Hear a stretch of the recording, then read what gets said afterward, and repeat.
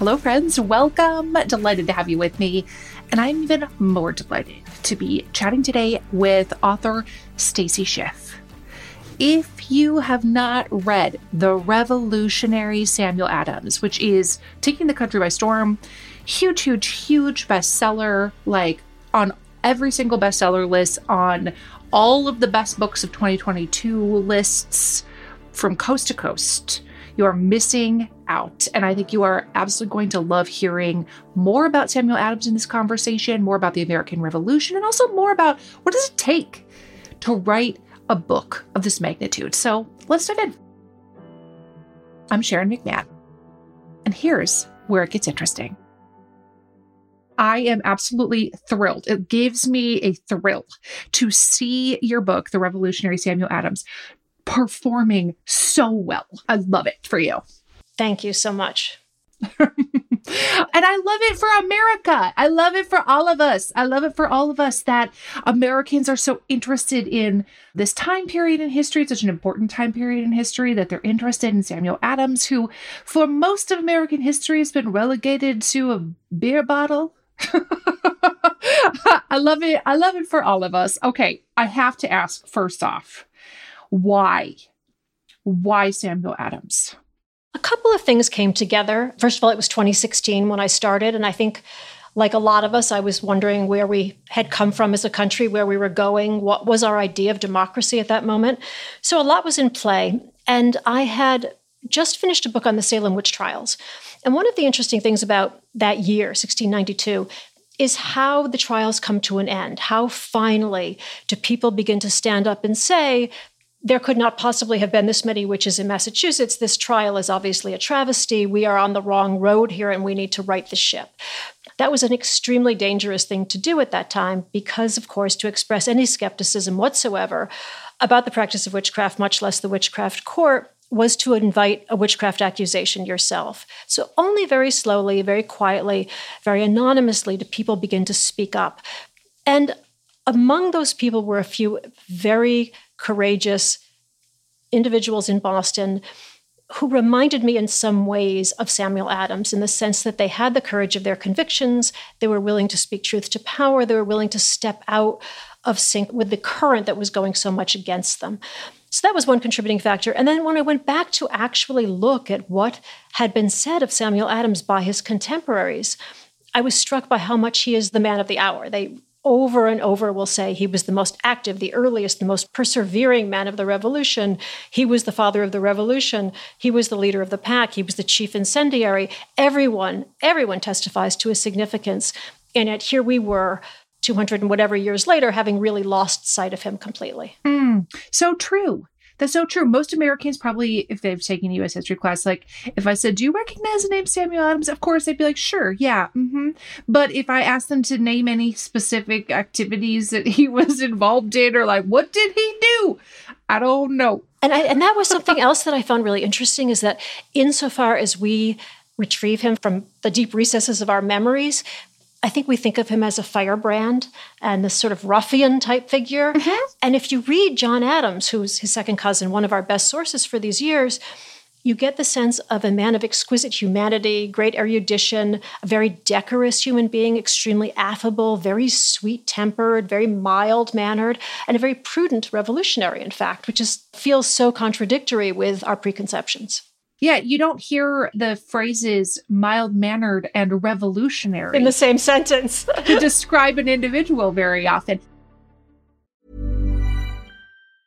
Life is full of awesome what-ifs, and some not so much, like unexpected medical costs. That's why United Healthcare provides Health Protector Guard fixed indemnity insurance plans to supplement your primary plan and help manage out-of-pocket costs. Learn more at uh1.com. It's that time of the year.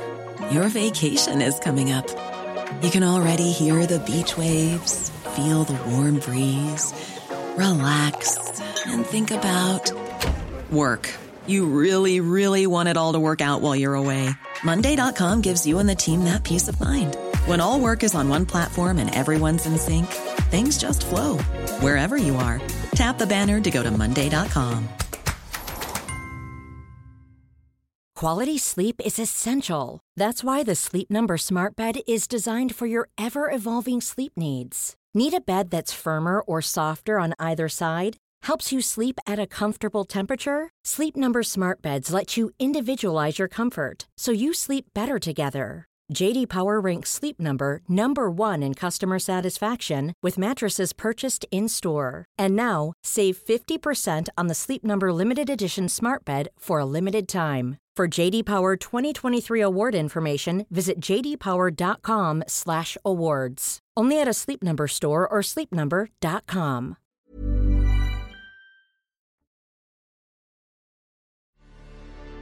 I'm very, very interested in that concept of him being affable and likable, respected by his peers. People wanted to be friends with him. His contemporaries looked back and were like, no, you know who did it? It was him. And yet he was advocating for such revolutionary societal change. It seems almost impossible in today's moment to conceptualize a person who could embody those characteristics. Although you begin to realize how charismatic he must have been to have changed minds so quickly. I mean, what is really fascinating about the run-up to the revolution, which does not begin in 1776, the revolution really begins, a good 10 or 12 years earlier, is how persevering he is in his commitment and how able he is to change people's minds, how he moves people from being spotlessly loyal to being willing to say liberty or death. How do you create that kind of change and sensibility in one short decade? And it required a great deal of stamina, but also of personal magnetism. What do you feel like were his qualities that attracted people to him, that personal magnetism? I know there's sort of this je ne sais quoi, this undefinable X factor that some people have that makes you, I don't know what they got, but I want it. But is there anything that you can pinpoint that you feel like, what his unique brand of genius was X? Some of it, I think, has to do with his personal rectitude. I mean, this is a person who is deeply, for whatever you felt about his politics, he's deeply respected. He's extremely pious. He's extremely committed to his ideals. He is unwavering in his beliefs. And I think that in a generally pious town in Boston in the 18th century, that sets him apart to some extent. But I also think he's a man who can read a room and knows his audience. This might sound familiar to you, I would think, Sharon, but it might be your stock in trade. I mean, the other thing that's interesting about him, and I think is unique to him, is that unlike any of the other founders, and certainly in Boston in particular, he really unites the man in the street with the Harvard-educated elite. I mean, he is himself the holder of 2 Harvard degrees. He's had the best education in colonial America. And yet he's out in the streets. He's friends with bricklayers. He's friends with innkeepers. He's friends with the men at the wharves. He's really kind of in and out the houses disseminating ideas, but on equal terms and with equal comfort, pretty much at any level of the socioeconomic spectrum. And Boston was a surprisingly hierarchical town. He doesn't seem to observe that hierarchy. He seems to believe very much that one man's opinion is as important as another man's opinion, and to be able to pitch his message to each of them. That's a continuing tension in America, turns out. This is literally baked into our history, this tension between the well-educated people who believe that they are the experts and should be the holders of power, and this more populist sentiment that the average person knows what's best for them and that the elite members of society shouldn't be the leaders of the rest of us. And he managed to straddle those fences. Was it because of a way that he was raised? Was there some event in his life that allowed him to sort of fluidly move between these various statuses within society? There's one moment in the early 1740s, so when he's in his 20s, when by a very stringent act of parliament, a venture in which his father is involved is very precipitously shut down, ruining the Adams family. And he will see this as parliamentary overreach, clearly very parallel to some of the legislation that will come down the road. And that may be the precipitating factor. To say it certainly changes his status in Boston. It means that he's going to spend the next decade fending off sheriffs who try to repossess his father's estate. And it leaves him actually mostly penniless for the next years. But there seems to be very early on this real commitment to American liberties. And this real idea that the colonies should be in charge of their destinies, not some power 3,000 miles away, which seems, at this point anyway, very much deaf to the needs and the desires of the colonists.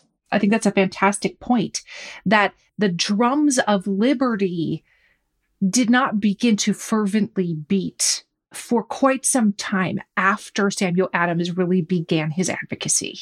So that those ideas really don't, they sort of land on the fertile soil, but they don't really begin to germinate until quite a bit later. And that's the other thing that I think is so important to remember, is that the revolution takes off and kind of fits and starts. It isn't a linear business. And there are periods here where the opposition effort will almost entirely wilt. And Adams is there to revive it, but he's really almost alone in trying to do so. He's alone in pushing this along. Everyone else has pretty much deserted the cause.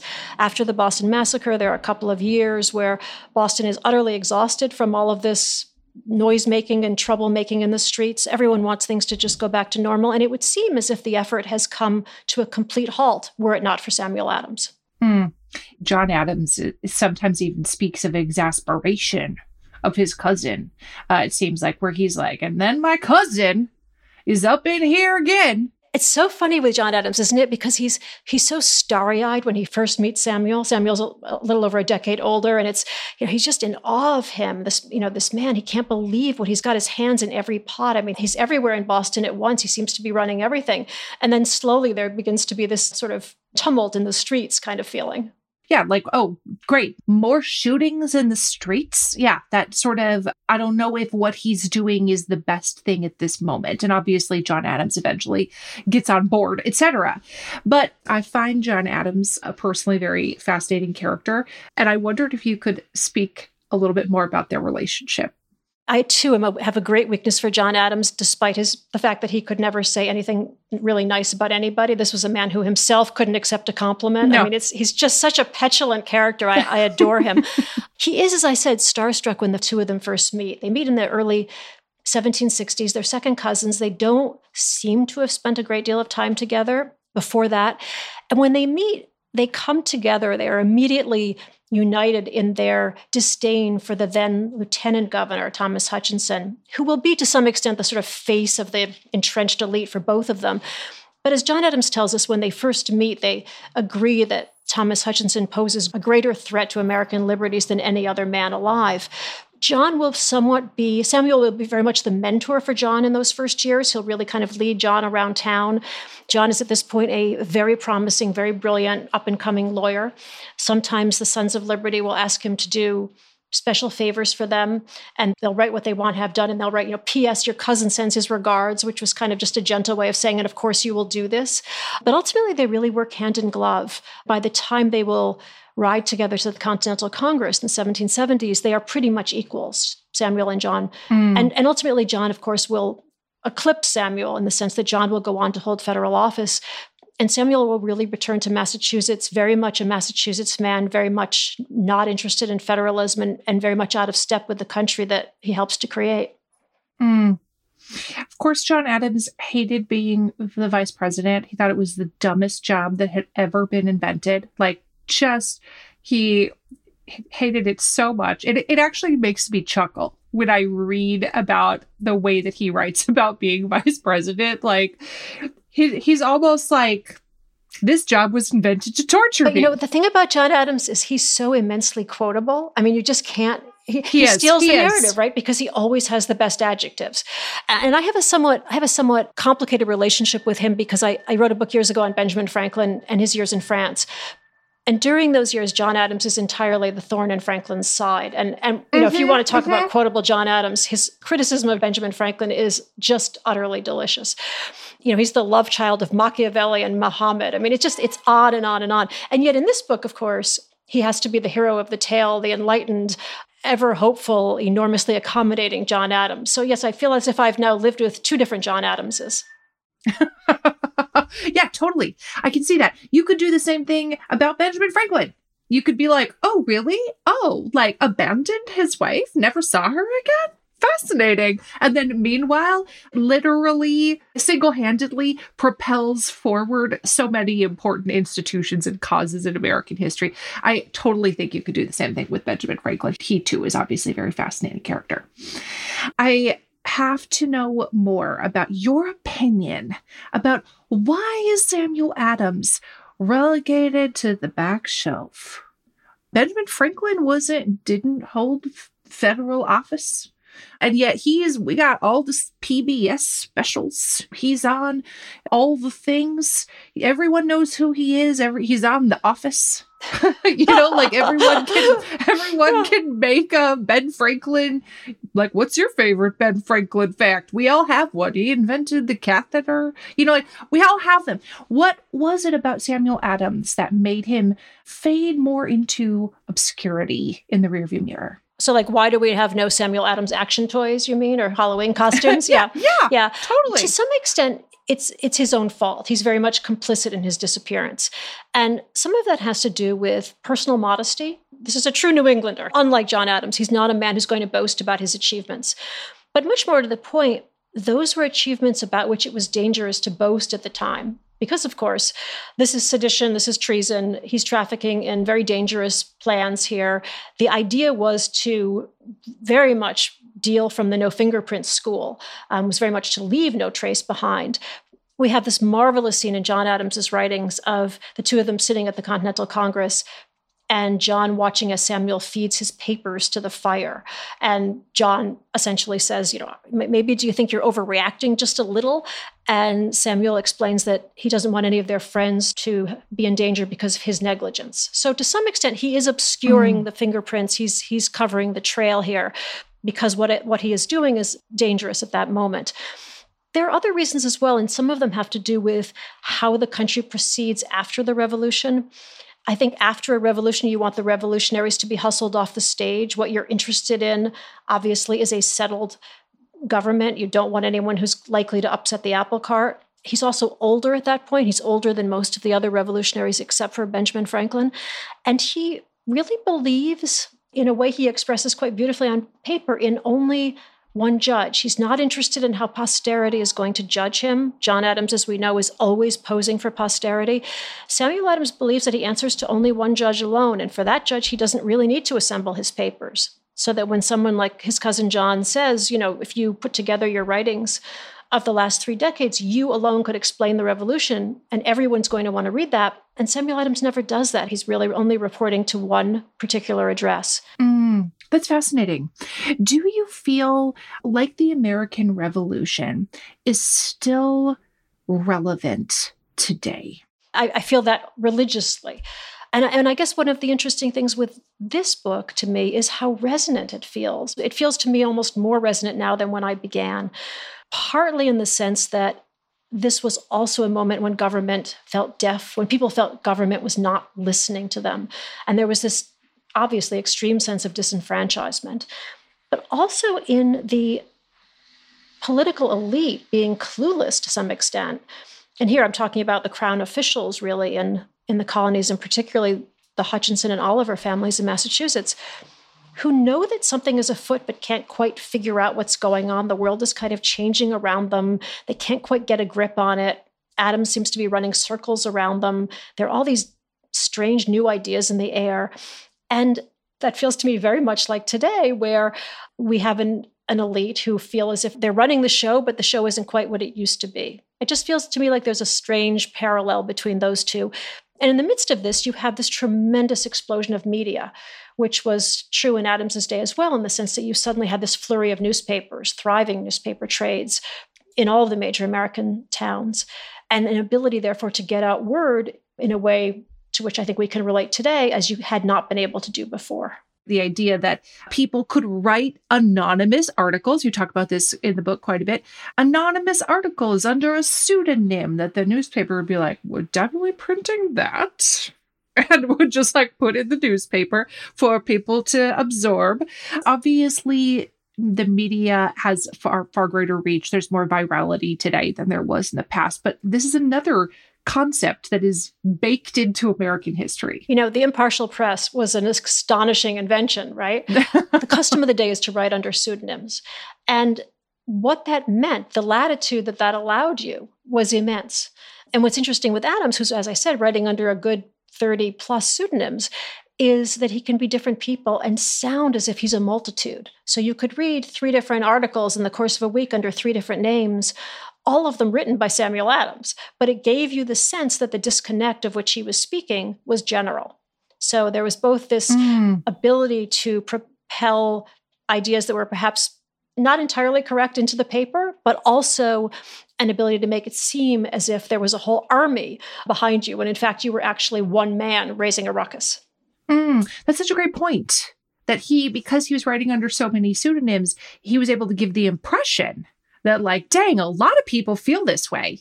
When in reality, it was just him. I also love the letter from the country, which would actually be a letter from Samuel Adams in town, right? So you're posing as various people from different vantage points.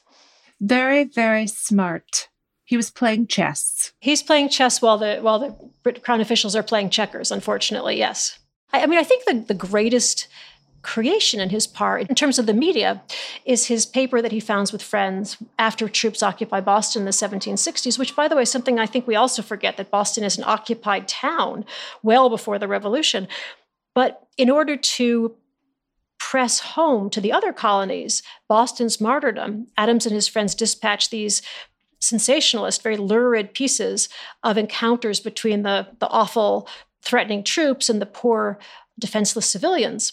And they send these articles, which are largely manufactured, to New York and to Philadelphia. And only later are those articles reprinted in Boston, when, of course, nobody remembers if these things ever happened or not. So that was a kind of masterful use of the press as well. Once you understand the conditions under which Bostonians were living, you can understand why some of the amendments were added to the Bill of Rights. To us now, it's like, why would we need that? No soldiers are living in people's houses. That seems obsolete.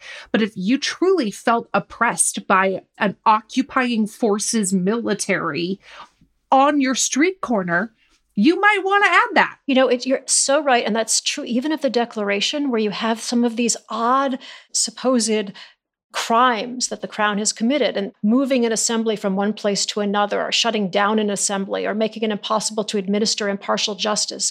Those were actually all things that the Crown had done in Massachusetts in the preceding decade, about which Adams and his friends had been hollering for years. And those things to us now sound so sort of quaint and odd, but those were precisely the abuses to which they were reacting. It's that time of the year. Your vacation is coming up.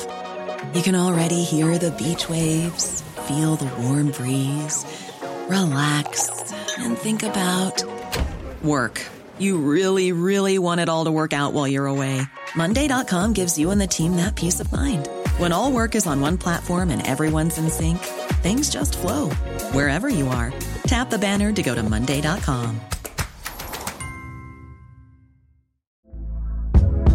Hey there, it's Michelle Norris. I'm host of a podcast called Your Mama's Kitchen. When I travel, I'm usually looking for a way to find a taste of home when I'm not at home. And one of the things I love to do when I am at home is entertain. And Airbnb allows me to do that. When I was in California recently, I rented a house that had a great kitchen. And when we were sitting around the table, we were all thinking, we're in someone else's house. Someone could be in all of our homes as well.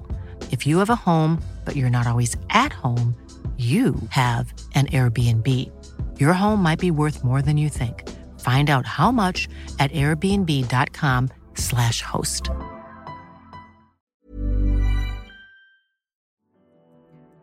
In the words of Dwight Schrute, identity theft is not a joke, Jim. But seriously, if you've ever had somebody try to steal your credit card number and then try to make a bunch of fraudulent charges, that has happened to me on more than one occasion. If it's happened to you, you know it's a nightmare. Having your personal information on the internet is like giving strangers the key to your front door. Not good.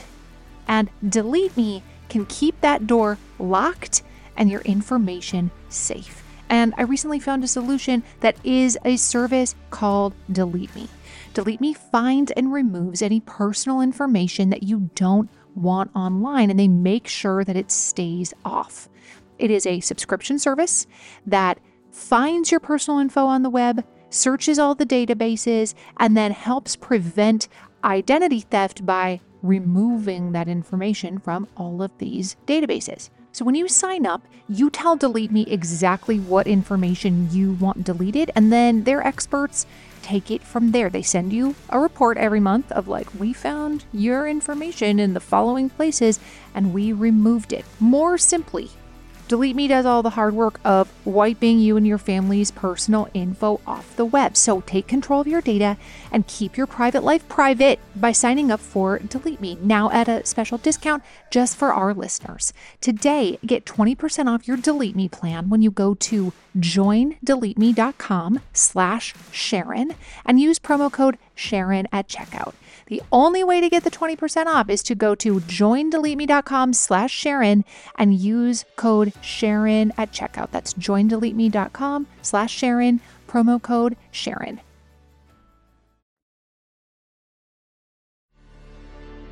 People are very curious about what does it take to write a book of this magnitude. First of all, this is like a huge bestseller, which, again, as I mentioned at the outset, I'm absolutely thrilled for. But this is not just a let me write a little article. Here's 10 Sam Adams facts that I got for you. You know what I mean? Like this is a tremendous undertaking. Takes years. So walk us through the process, because I know people are very interested in behind the scenes of how works like this are conceptualized and how they're created. So you get in your mind, you finish this book about the Salem witch trials. Get in your mind, you know who would be a great person to write a book about? Samuel Adams. What happens next? Do you have to pitch it to somebody? Like, to give us all the insider scoop. So actually, I thought I was writing a book about someone else. And I work at a local library, which is an OpenStack library. And if I went into the library and read about this other person who I thought was my next subject, I would go to the right. But I kept turning left where the Adams papers were. And by 3 p.m, I would be sitting on the floor still reading the Adams papers. So at a certain point, I confessed to my agent that that was what was happening, and that even though I meant to be going right, I was turning left. And he said, rather brilliantly, I think you want to write a book about Samuel Adams, don't you? And I said, very observant of you, my dear. So that, yes, then he and I pitch it to my publisher. Honestly, I think probably was expecting that I was going to write a book about a woman next, because I had written previously on the witch trials and then before that on Cleopatra. So I kind of was heading in that direction. But this, to my mind, really connected with, it was like the missing link between the Ben Franklin book and the witchcraft book, in the sense that it's America making its way from Puritan America to the Enlightenment ideals of Franklin and Jefferson. So we pitched to the publisher and then hope that the publisher will see the light. So I read a short proposal, which is kind of like a very rich, Samuel Adams in 6 pages, everything you need to know about why he's not really a beer, but he was actually an essential founder.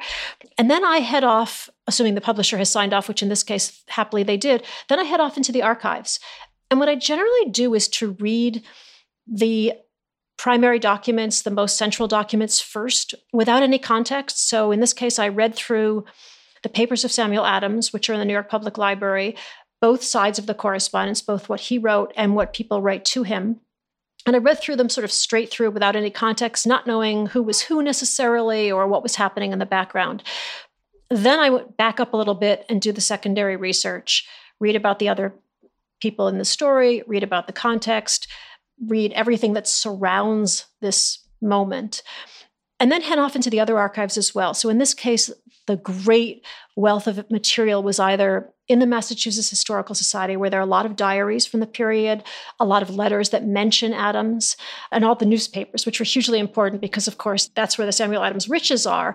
And a lot of this was, of course, deciphering which pseudonyms were his. And also you want to know the weather, and you want to know how Boston sounded and how it smelled and what you could buy at the market and what the preoccupations were and what the scandals of the day were. You want all of that material. And then I went to London, where in a funny way you get the best dose of him, because he never says, of course, here's what I did, here's what I wrote, here's the ruckus I caused, here's how we threw tea into the harbor. But the governor and the lieutenant governor and the customs officials are all of them regularly and lavishly writing back to London to report on the activities of as they call him, the principal incendiary, the chief incendiary, that Machiavelli of chaos, Samuel Adams. So in a way, from his enemies, you get the best portrait. Sometimes they overreact, and sometimes, in fact, they attribute articles to him which are not by him. But for the most part, you get a sense not only of him, but of the frustration and the dismay that he's causing in the upper echelons of colonial administration. And so then with all of that context fleshed out, I went back to the archive, the original archive, and again read through the papers of Samuel Adams, ladling in this time the Boston Committees of Correspondence, which are these astonishing reports from town to town through a set of committees that Adams had founded, which explains how the indignation basically electrifies the continent after the Boston Tea Party. And only after I've read all of that do I realize I should probably sit down and probably start writing a book. So I researched probably for about 3.5 years. And then the writing takes a 1.5 years after that, during which time I occasionally make another foray into the archives because either I'd forgotten something or something new has turned up or an archive opens that I hadn't known about or something else comes to light. That's fascinating. Here's the thing. Maybe you know this, Stacey, that people think doing research is conducting a Google query. That case, I could have done it in fewer than 5 years had I done that. That's right. You could just be like, who is Samuel Adams? Type. That's what people today, when people say, well, I did my own research, what they mean is I Googled it. Right? It doesn't mean that they went to the archives and then they went to London and they figured out what his pseudonyms were and they read the original newspaper. But you know what else that means? That means that they didn't, as I did, have to spend an inordinate amount of time deciphering 18th century handwriting, which is really difficult sometimes. I mean, there are a few people whose penmanship tutors should be, drawn and slaughtered. It's really, some of it is really indecipherable. But for the most part, touching those pieces of paper and being able to see where someone has crossed out, or it's interesting with the papers of Thomas Hutchinson even, he does an enormous amount of crossing out when he's in distress, when he's anxious about something. And it's really interesting to see where those moments are because those are the pressure points, right? That's where the opposition movement has really got to him.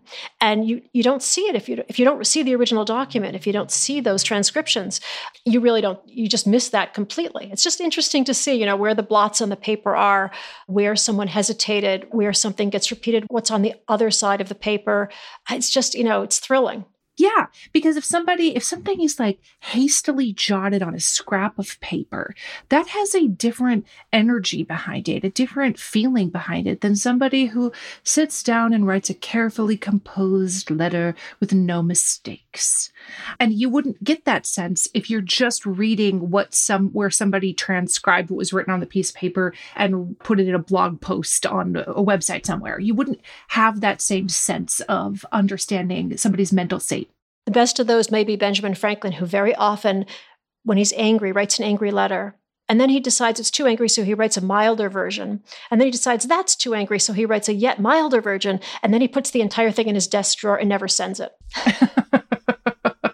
That therapists tell you to do that today. The Benjamin Franklin technique, exactly. I think today, Stacey, I know it's been a rough day. You should use the Franklin method. Exactly. And write a series of scathing letters. Many marriages have been saved by the Benjamin Franklin method, right? Hi, I'm Daniel, founder of Pretty Litter. Did you know cats tend to hide symptoms of sickness and pain? I learned this the hard way after losing my cat, Gingy. So I created Pretty Litter, a health monitoring litter that helps detect early signs of illness by changing colors, saving you money and potentially your cat's life. Pretty Litter is veterinarian developed, and it's the easiest way to keep tabs on your fur baby's health right at home. Go to prettylitter.com and use code ACAST for 20% off your first order and a free cat toy. Terms and conditions apply. See site for details. Hey, it's Paige DeSorbo from Giggly Squad. High quality fashion without the price tag. Say hello to Quince. I'm snagging high-end essentials like cozy cashmere sweaters, sleek leather jackets, fine jewelry, and so much more. With Quince being 50 to 80% less than similar brands. And they partner with factories that prioritize safe, ethical, and responsible manufacturing. I love that. Luxury quality within reach. Go to quince.com/style to get free shipping and 365-day returns on your next order. Quince.com/style. This message comes from BOF sponsor eBay. You'll know real when you get it. It'll say eBay Authenticity Guarantee. And you'll feel it. Maybe it's a head-turning handbag, a watch that says it all, jewelry that makes you look like the gem, or sneakers and streetwear so fresh every step feels fly. eBay gets it. So look for the blue check mark next to that thing you love and be confident that every inch, stitch, sole, and logo is checked by experts. With eBay Authenticity Guarantee, you can trust that feeling of real is always in reach. Ensure your next purchase is the real deal. Visit ebay.com for terms.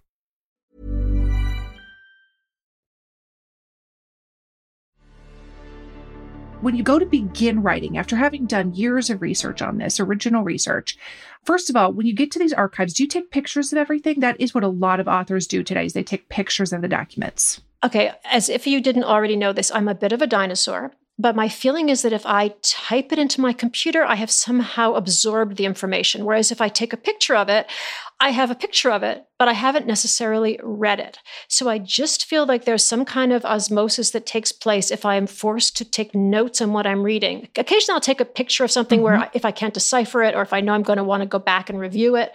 But for the most part, I like to take the notes then as I'm reading because I feel as if it just gets into my system in some way.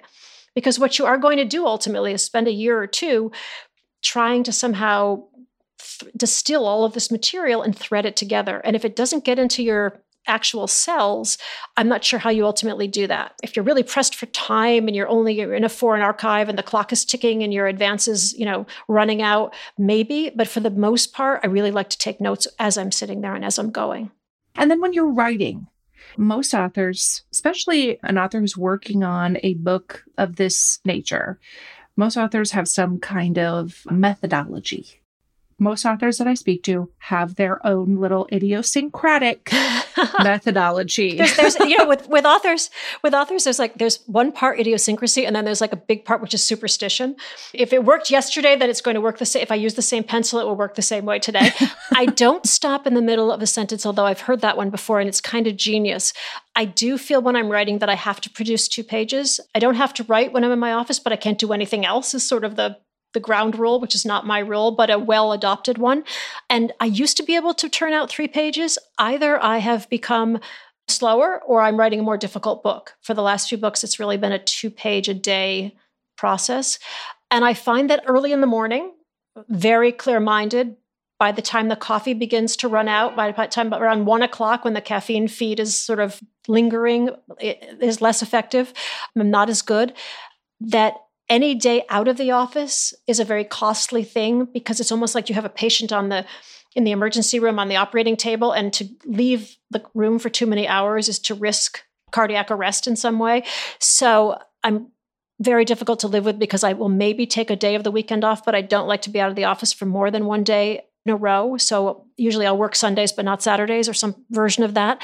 And sometimes between chapters, it's possible to pull away, but my feeling is very much once you've started, the momentum is with you and it's best to sort of continue on. And also you're just kind of in the thick of it. You're living it on some level. You're really in those years. And I find anyway, very cranky if pulled away from them in some way.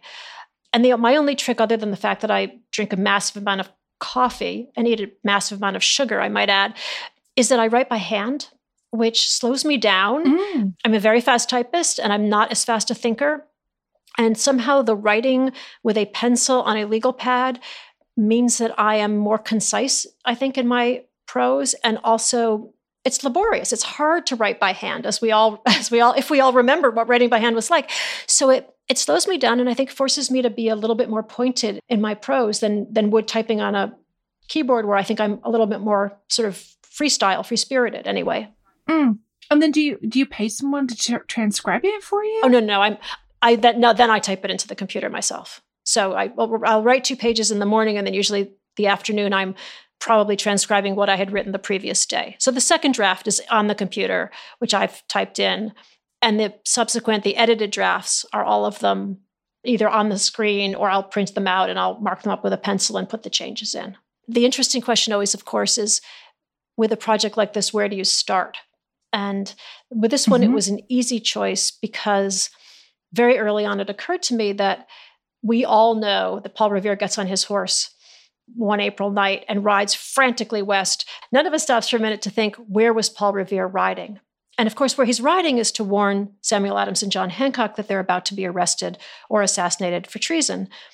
But none of us really puts that together. So I realized that the book had to start with Revere getting on his horse with a very specific destination, which I'd liked to think was going to signal to the reader that you know this story, but you don't really know this story. I love that. The same thing is true, I felt like, in this book of things, circumstances surrounding some of the other very well-known events in U.S. history. I'm not going to give anything away because I want people to read it. But let's just say that the versions that we learned in second grade are meant to be easy to understand and internalize by a 7-year-old, but they do not represent the complexity and nuance of the situation as a whole. I have one last question about the writing process. Are you in a constant state of revision, or do you get everything down and then begin again with fresh eyes looking at it a second time? I can't figure out where I'm going until I have revised what I'm working on. So it's a little bit polishing everything as I go, and then every chapter gets kind of repolished and polished again after that. I, anyway, don't ever end up at the end of the day where I thought I was going to end up when I sat down that morning. So once that is established, I can usually go back and kind of buff and polish a little bit. Then the whole thing obviously gets compressed, or one hopes it gets compressed afterward, and the creases get ironed out and things like that. I feel as if most of us would like to continue to revise even after the book has been published. That seems fair, doesn't it? Yeah. I feel like the revising, though, is so much more gratifying because you're not staring at a blank page. There is the reason to end in the middle of a sentence, that fear when you sit down at your desk that you just can't get there from here, that feeling of just that you're slightly stalled or there's just a resistance. You don't have that when you're editing. You've got something in your hands. You've got something with which you can work. It's easier to launch yourself.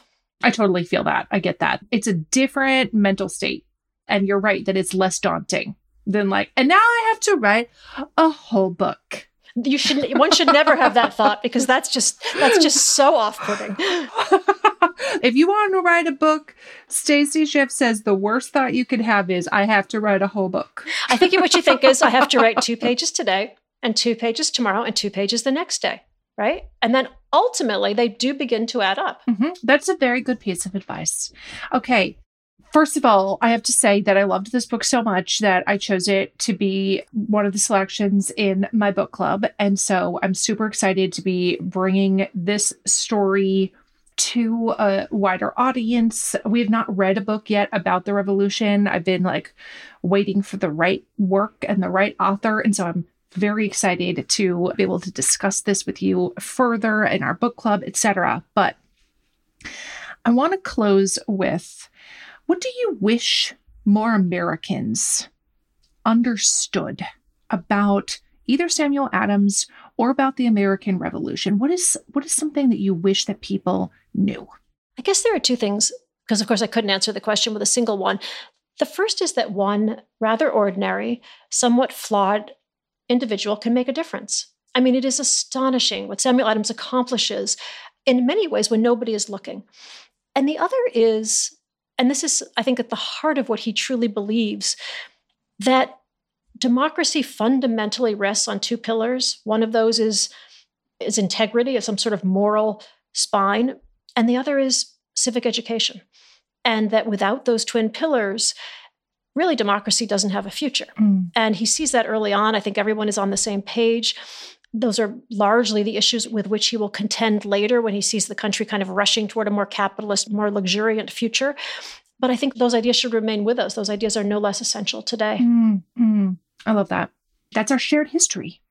And those are our shared ideals, no matter what it is that somebody believes about tax policy or school lunch programs, that we do have, as Americans, we have a shared history and we must have shared ideals because those are the pillars upon which democracy rests. It's a wonderful line of Thomas Jefferson's that around the time of his first inaugural, where he writes to Adams very admiringly, because he considers Adams the sort of picture of republicanism, and says, your principles have been tested in the crucible of time and they have come out pure. And it's just, that's precisely the point. This is really the heart of the Republican experiment. I love it.